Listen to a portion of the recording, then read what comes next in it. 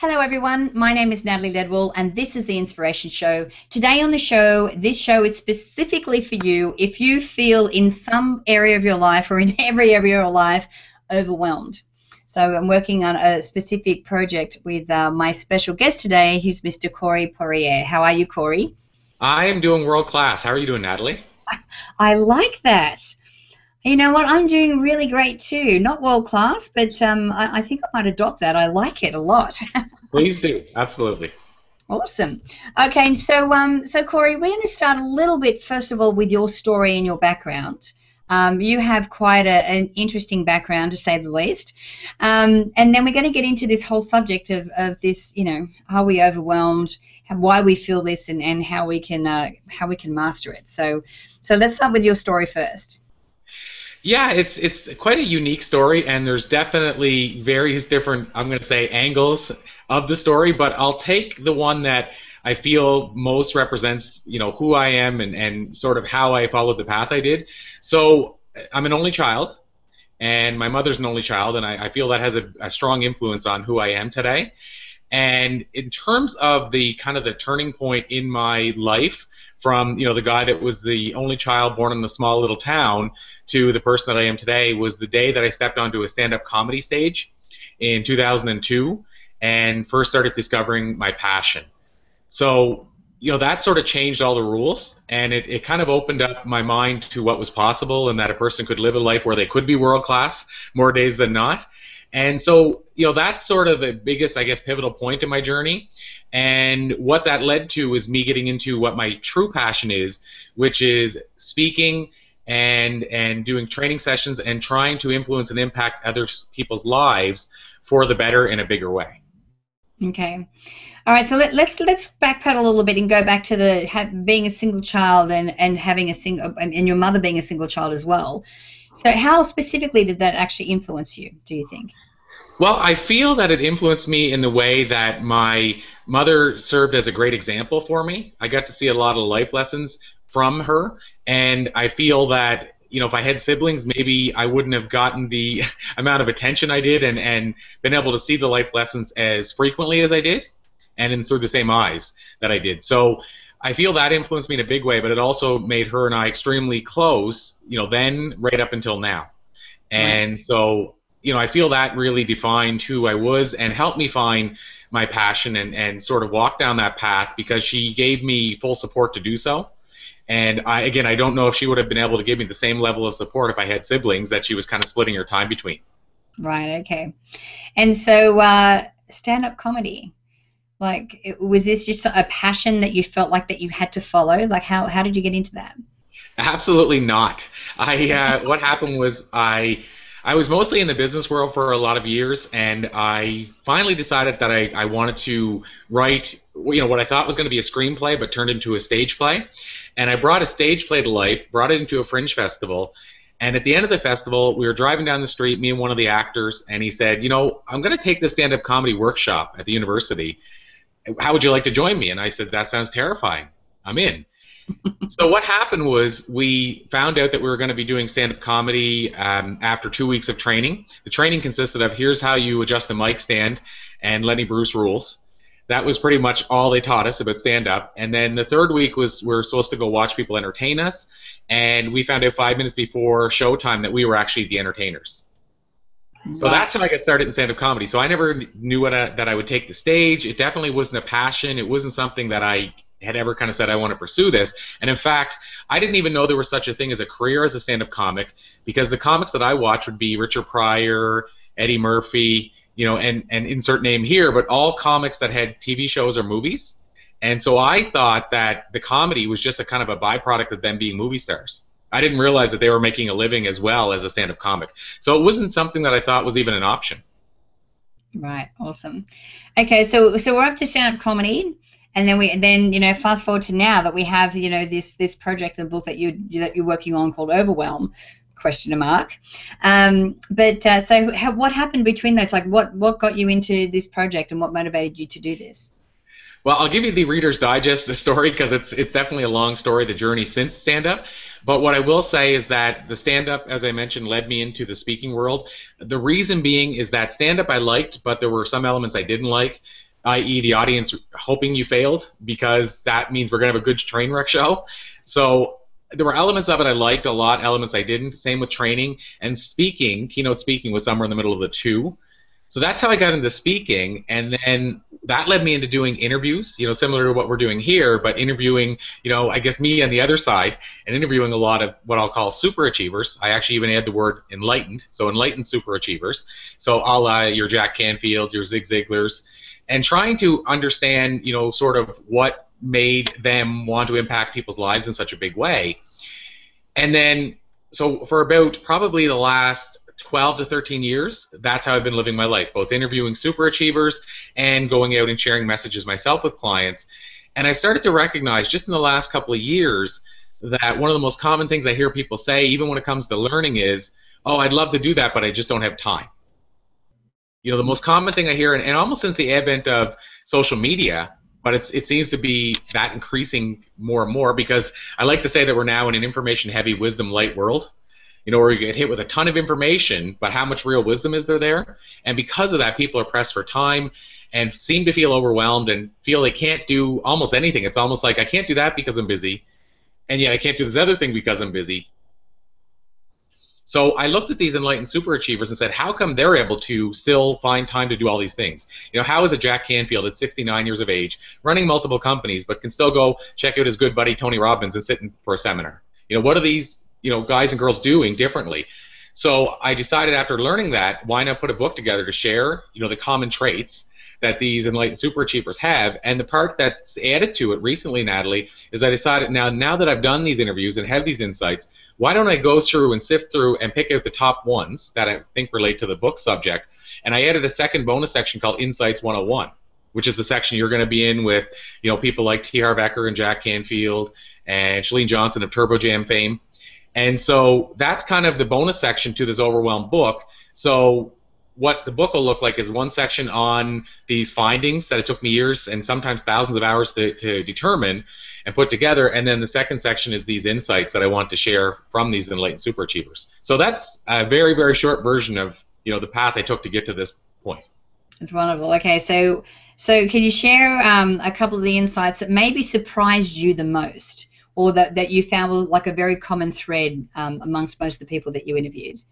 Absolutely. One of the biggest ones is, and it's something that was hard for me as somebody who grew up in a small little community in town. My grandfather always taught me, say yes to everything. And then, Sir Richard Branson has a great quote that says, say yes to everything and figure out how to do it later. And what I've learned since is I feel that Richard's quote means say yes to everything you want to do. But I think sometimes people think that means say yes to every single thing you're asked to do. And my grandfather, raised me, say yes to everything. You got to be polite. And so it was very hard for me to understand and start employing the fact that most of these enlightened super achievers set their life up so they start with no and say no to most things that they know they can't take on, so they can say yes to the things that they feel they should and have to take on. So I think the biggest surprise was how important it is to be able to say no versus the idea of saying yes and just taking everything on. That was a big surprise for me, but it's almost, infallible. Like it's I would say it's an 80 to 90% rule that these enlightened super achievers understand that they have to say no more often than yes. Yeah, it's very interesting. I was answering a question from someone in the My Movies community this morning, and they said, "Look, I've got a choice between two things," and they want to be a fiction writer. They want to be a writer. So their choices were this opportunity came along so they could build a platform so they could support other writers and do webinars and all this kind of thing. Or there's this other opportunity come up to go to the National Writers Association conference and be with other writers. They're like, I don't know which one to do. And I'm like, well, okay, I think you already know the answer to this. Obviously, you need to be with other writers and you need to go to this conference. And I'm like, this opportunity here is not really helping you to write. And believe me, take it from someone who knows has got a business on the internet. That's a lot of work, and none of it involves fiction writing. So I think the thing is, and what's behind the saying no is that just because an opportunity comes your way doesn't mean that you have to take it. And if you have a very clear vision of what your end result is going to be, those decisions are easy, don't you think?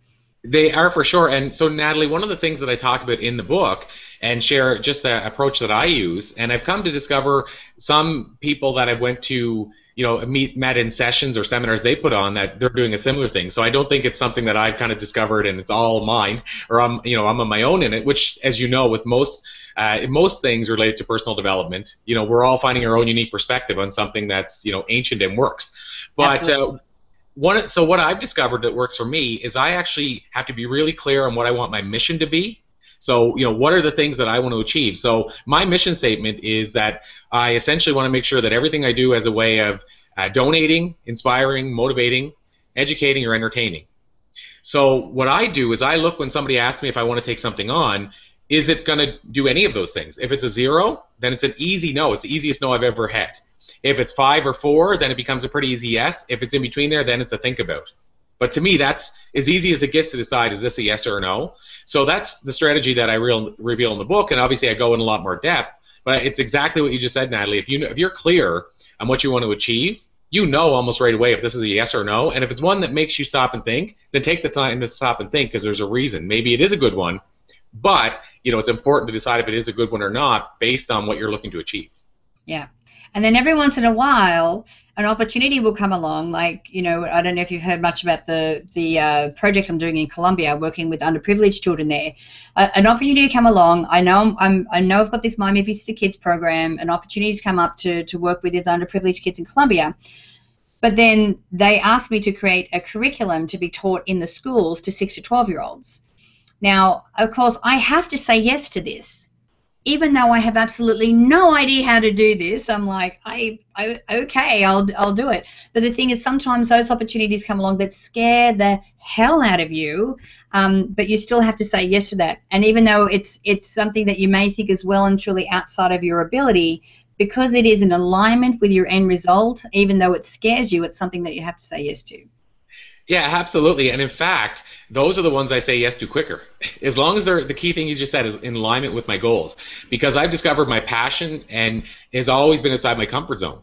So if I'm not willing to expand my comfort zone, I'll never be the best version of myself possible. So the ones that scare me are the ones that I feel have the best opportunity for growth. So yeah, the key thing there is if it's outside my comfort zone, but it also doesn't take me close to my end goal, then it's still a no to me. But if it's inside my comfort zone, it's outside my comfort zone, but it's within my goal, then it's a pretty easy yes. So I agree with you completely. I mean, that was one, I can see where you had to say yes to that. And then Richard's quote really applies. Say yes to that and then figure out how to do it later. Yeah, so that definitely is the application of that. So tell me some of the people that you've interviewed for this project and this book. So some of the people that we've had on the show, we've interviewed over the years and who have contributed to the book, and every person that's in the book has actually, for example, with the insights, they've actually approved their insight that they're sharing. But essentially we didn't change it. It's exactly as they said it, but we went for their approval rather than just take it for granted to put it in. So what's really cool is it's firsthand experience, but they're sharing it and saying, I agree that I want to share this insight. So who is in the book? It's everybody from, I mentioned Jack Canfield. Obviously, I'm a big fan of Jack's as well. Yourself, Natalie, you're in the book. T. Harv Eker, so he's the author of The Secrets of the Millionaire Mind. Tony Horton of P90X. People might know the P90X workout program. Chalene Johnson, I mentioned Turbo Jam, that program. Dr. John Izzo. Tom Ziglar, I mentioned Zig Ziglar earlier, so Tom, Zig's son, is in the book as well.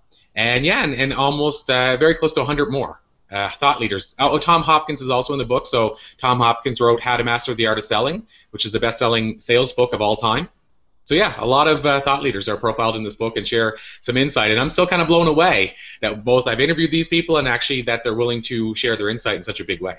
And that's amazing. So, and I really thank you for this work because it really is an important message for us to listen to and to hear and to apply and to absorb and to embody because so many of us are now realizing our purpose is always the same. I think for everyone our purpose is to live a life where we are making contribution, where we're being the best version of ourselves, but the mission in which that shows up is different. And the information that you have in this book is going to really help people step into their personal mission, whatever that is. So if people want to contact you and connect with you or download the book, where can we send them? Well, absolutely. And one last little tiny thing I'll mention, Natalie, because I thought I shouldn't be, I'd be almost remiss not to mention this. So with the insights in the book, it's not just, your household name thought leaders as well. We actually wanted to bring people in that are achieving at a high level and have this great insight, but they might, just be starting on their journey. So right off the top of my head, we have a great singer-songwriter named Christine Campbell, who I've become a big fan of, who, we provided her insight in the book. She just opened for Bob Seger.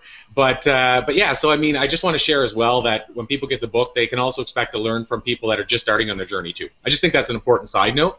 And how people can get the book, probably the best approach is to go to our website. It's a very easy website. It's thepassioncure.com.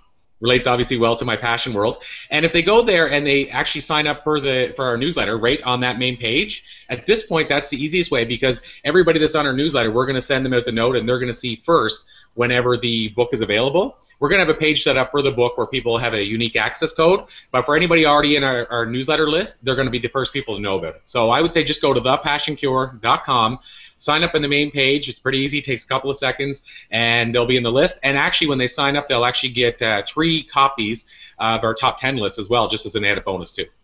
Wonderful. So guys, if you click on the banner to the side if you're watching online, or the banner underneath if you're watching on the app, it'll take you straight through to that page. So thanks again for joining me, Corey. As always, it's a pleasure talking to you, my friend. Thank you, Natalie, and feel free to steal the world class, because I'll still be doing world class long after our interview. So right. I hope you live with passion today, and we'll chat again soon, of course. Wonderful. All right, so guys, I encourage you to share this video. You can do that by clicking the Facebook and the Twitter share buttons on this page. Make sure that you leave your email in the box on this page so I can send you the Manifesting with the Masters video e-course. It's actually valued at $87, and I'd love to send it to you for free. So until next time, remember to live large, choose courageously, and love without limits. We'll see you soon.